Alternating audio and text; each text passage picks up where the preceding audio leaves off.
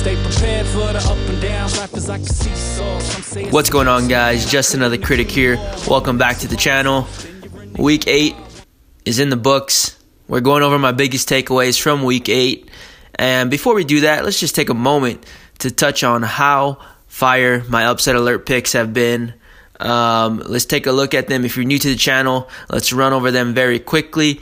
My first upset alert pick of Week 8 was the Texas versus Kansas game, where that game pretty much went down to the last second, where really Kansas just didn't have the goods to finish off that Longhorns team.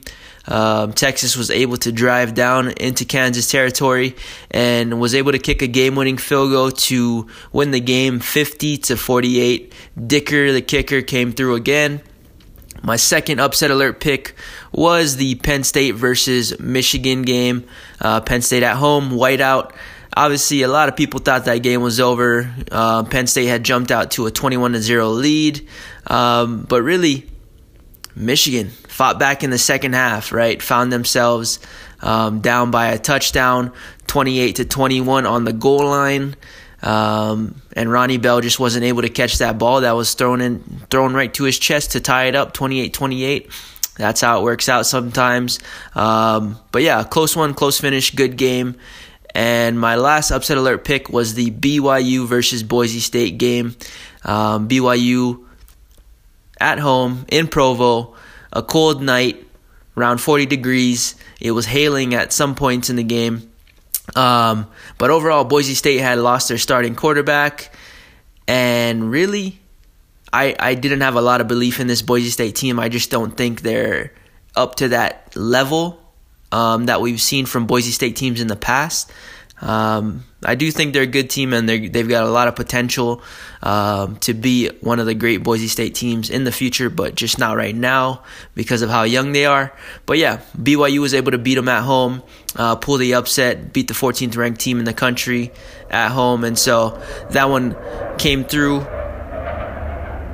Got a little jet in the background. Anyway, moving along, wanted to jump into my biggest takeaways from Week 8. Obviously, the biggest things on the plate, if you've been paying attention to college football over the weekend, Alabama, Tua Tagovailoa will be out for about 2 weeks or so. They're expecting him to come back for that LSU game. But if we're being realistic, I don't think Alabama fans should expect him to be 100% when he returns for that game. And really, I don't think he should play at all. If you look at the timetable for a high ankle sprain, it averages anywhere from 4 to 6 weeks, and they're pushing him to come back in roughly 2 weeks, right, to play in that LSU game. Well, I think it'll be, they have Arkansas this week, and then they have a bye, I believe. Oh, well, so actually roughly 3 weeks he'll have to recover. But still, I don't think he'll be at 100%. And we'll see, though. We'll see. Tua, he's the type of guy, if you've listened to his interviews, he's going to play regardless of whether or not he's 100%. As long as he gets cleared by the medical staff, he will be on that field, and he's going to give it his all. But I really think they should consider, sitting him if he doesn't feel like he's 100%, because I understand that it makes the game nearly impossible to win without him. But at the same time, you kind of have to think about the kid for a second. With that being said, we'll see what Alabama, it's most likely he's going to play. Tua's not going to want to sit that game out. I understand that. But just looking at it from, a personal perspective for himself and for him as an individual, he might want to conserve that ankle. With that being said, LSU still looking good, rolling, smashed Mississippi State. The offense played well as we expected. I think the defense was more of a surprise, where they actually played a complete game, held Mississippi State to 13 points. Ohio State, Friday night, where we thought this Northwestern team would give them, that typical Ohio State game that we see every year, where Ohio State just doesn't play up to their potential and ends up finding a way to lose. That wasn't the case. Ohio State went to Northwestern, absolutely blew them out 52-3. moving along. I mean, really the bigger games was the Penn State versus Michigan game, where we got a good look at really Penn State and that offense, because I think a lot of us still had question marks on whether or not Sean Clifford would be the guy to really lead this team to, I guess, glory. They are ranked 6th in the nation after Week 8 and their win over Michigan, which was a good win. But I still have questions about this offense. I just see more for them. I don't think they're playing at their best just yet. Obviously, still a little early in the season. I mean, we're at Week 8. We're at Week 9. Going into Week 9, coming out of Week 8. So at this point in time, you've got to start trending up, right? Start trending up and start hitting your stride as they get towards the back end of their schedule, where they're going to see teams. They're going to go to Michigan State and go to Ohio State. And that's where they're going to need to be clicking on all cylinders. And so moving along, we saw the Florida-South Carolina game where there was a lot of controversy with the referees. South Carolina playing very well. I think one of the most underrated parts of their game is the run game. They look very strong at the line of scrimmage on offense. I thought that was just going to be the case versus Alabama, but they looked very impressive throughout the season, really, versus Georgia and as well as Florida. Because I understand Florida is missing two of their top guys on the line of scrimmage at the defensive line, but still, South Carolina made a game of it, ended up losing 38-27. But like I said, a lot of controversy in that loss. Georgia playing at home again versus Kentucky, 21-0 victory over Kentucky, but really a game that was rained out. Lots of rain. It's really tough, to execute a game plan with the weather that was just atrocious. But at the same time, the game was 0-0 at half. I really expected Georgia to still be able to find a way to dominate this game regardless, because a lot of their scheme is dictated on running the ball, or their offensive success is dictated on running the ball with those big boys up at the line of scrimmage. And so they were able to eventually wear down that Kentucky defense and take over late, and that's why the score finished 21-0. But I still think we're still looking for more from this Georgia team, especially with the talent that they possess. Really, all over that team, in special teams and on defense, on offense.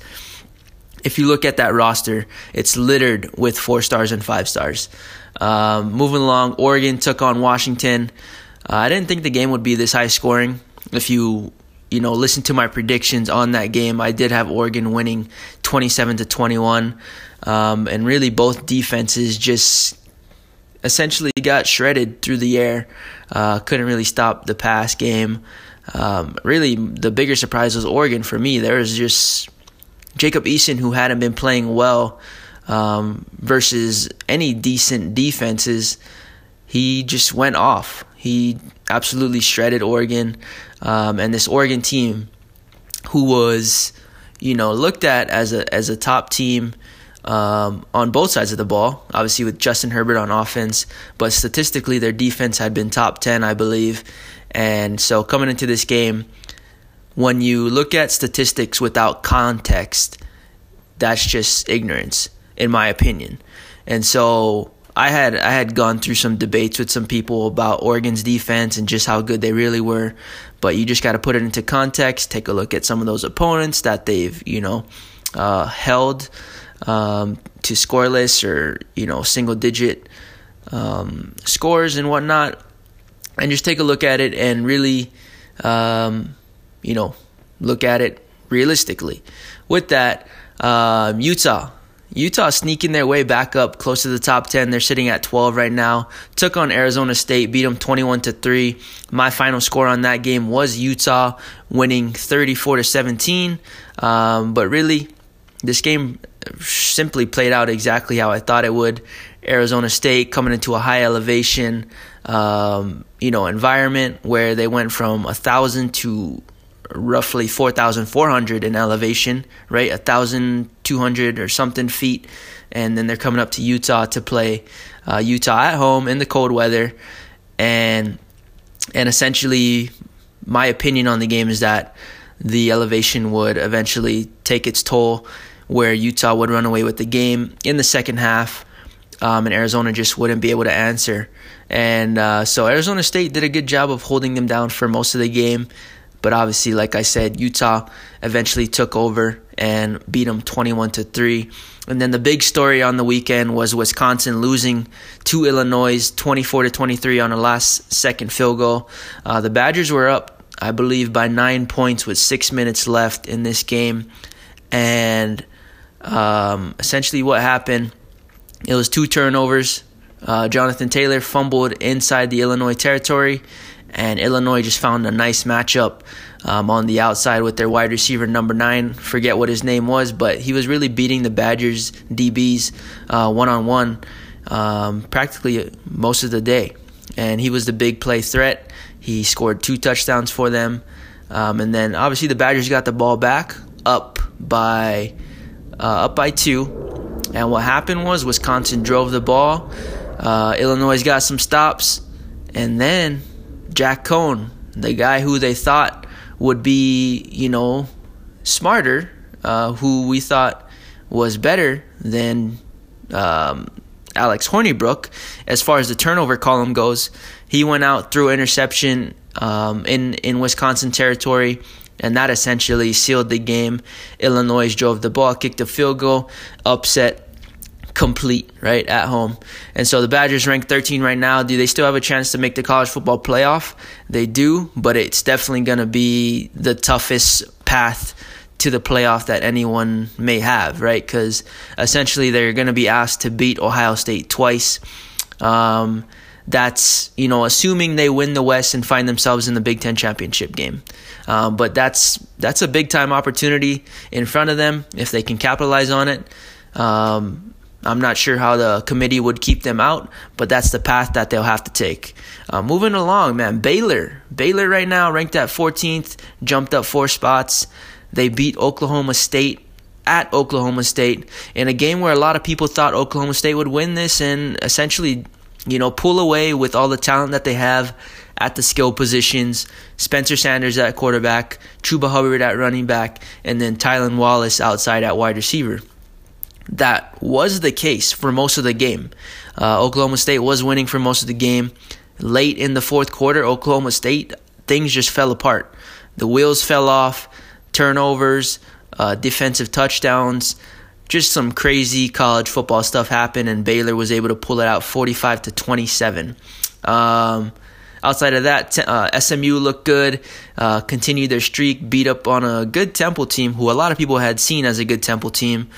Temple who had played very solid defensively. If you listen to my predictions, I had that game going SMU 38-20. It finished 45-21. So my prediction very close as far as the score goes. And like I said, SMU just brought too much firepower on offense for Temple to really try and slow them down for 4 quarters. Minnesota jumped up 3 spots, sitting at 7-0 right now, 7-0.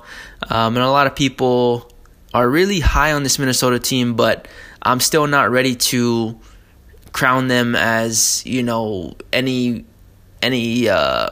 real competitor or contender. They really just take a look at their schedule. It says it all. I mean, I don't really have to speak on Minnesota too much. 3 close wins, so near losses, versus 2 Group of 5 teams and 1 FCS team. But yeah, moving along, Appalachian State still undefeated, smashed University of Louisiana Monroe. Boise State dropped 8 spots after that loss to BYU. Iowa State took care of business versus Texas Tech, 34-24. Wake Forest found themselves in the top 25 because they're a 6-1 team. But in reality, that Wake Forest team I don't think they're going to be in the top 25 for very long. But with all that being said, those are pretty much the biggest takeaways from this week. Obviously, next week we've got some big games on slate. LSU taking on Auburn. We got Wisconsin going to Ohio State. Notre Dame at Michigan. And those are some of the bigger games that we have, I guess, on tap. Outside of that, it's pretty much just going to be a normal college football weekend. Well, I mean, that's probably not the best way to put it. College football never has a normal weekend. So we'll see what happens this week. I'll be putting out my predictions for those big games, those ranked versus ranked opponents, as well as doing my upset alert picks. With all that being said, appreciate you guys all for supporting the channel. This was my college football biggest takeaways from week 8. If you have any questions, comments, throw them down in my comment sections on the podcast or wherever you're listening. I think I covered it all. With all that, this is just another critic. You guys have a great rest of your day, evening, or night. Signing off. Peace. Yeah, stay prepared for the up and downs. Life is like a seesaw. Some say it's a bitch, man. I couldn't agree more.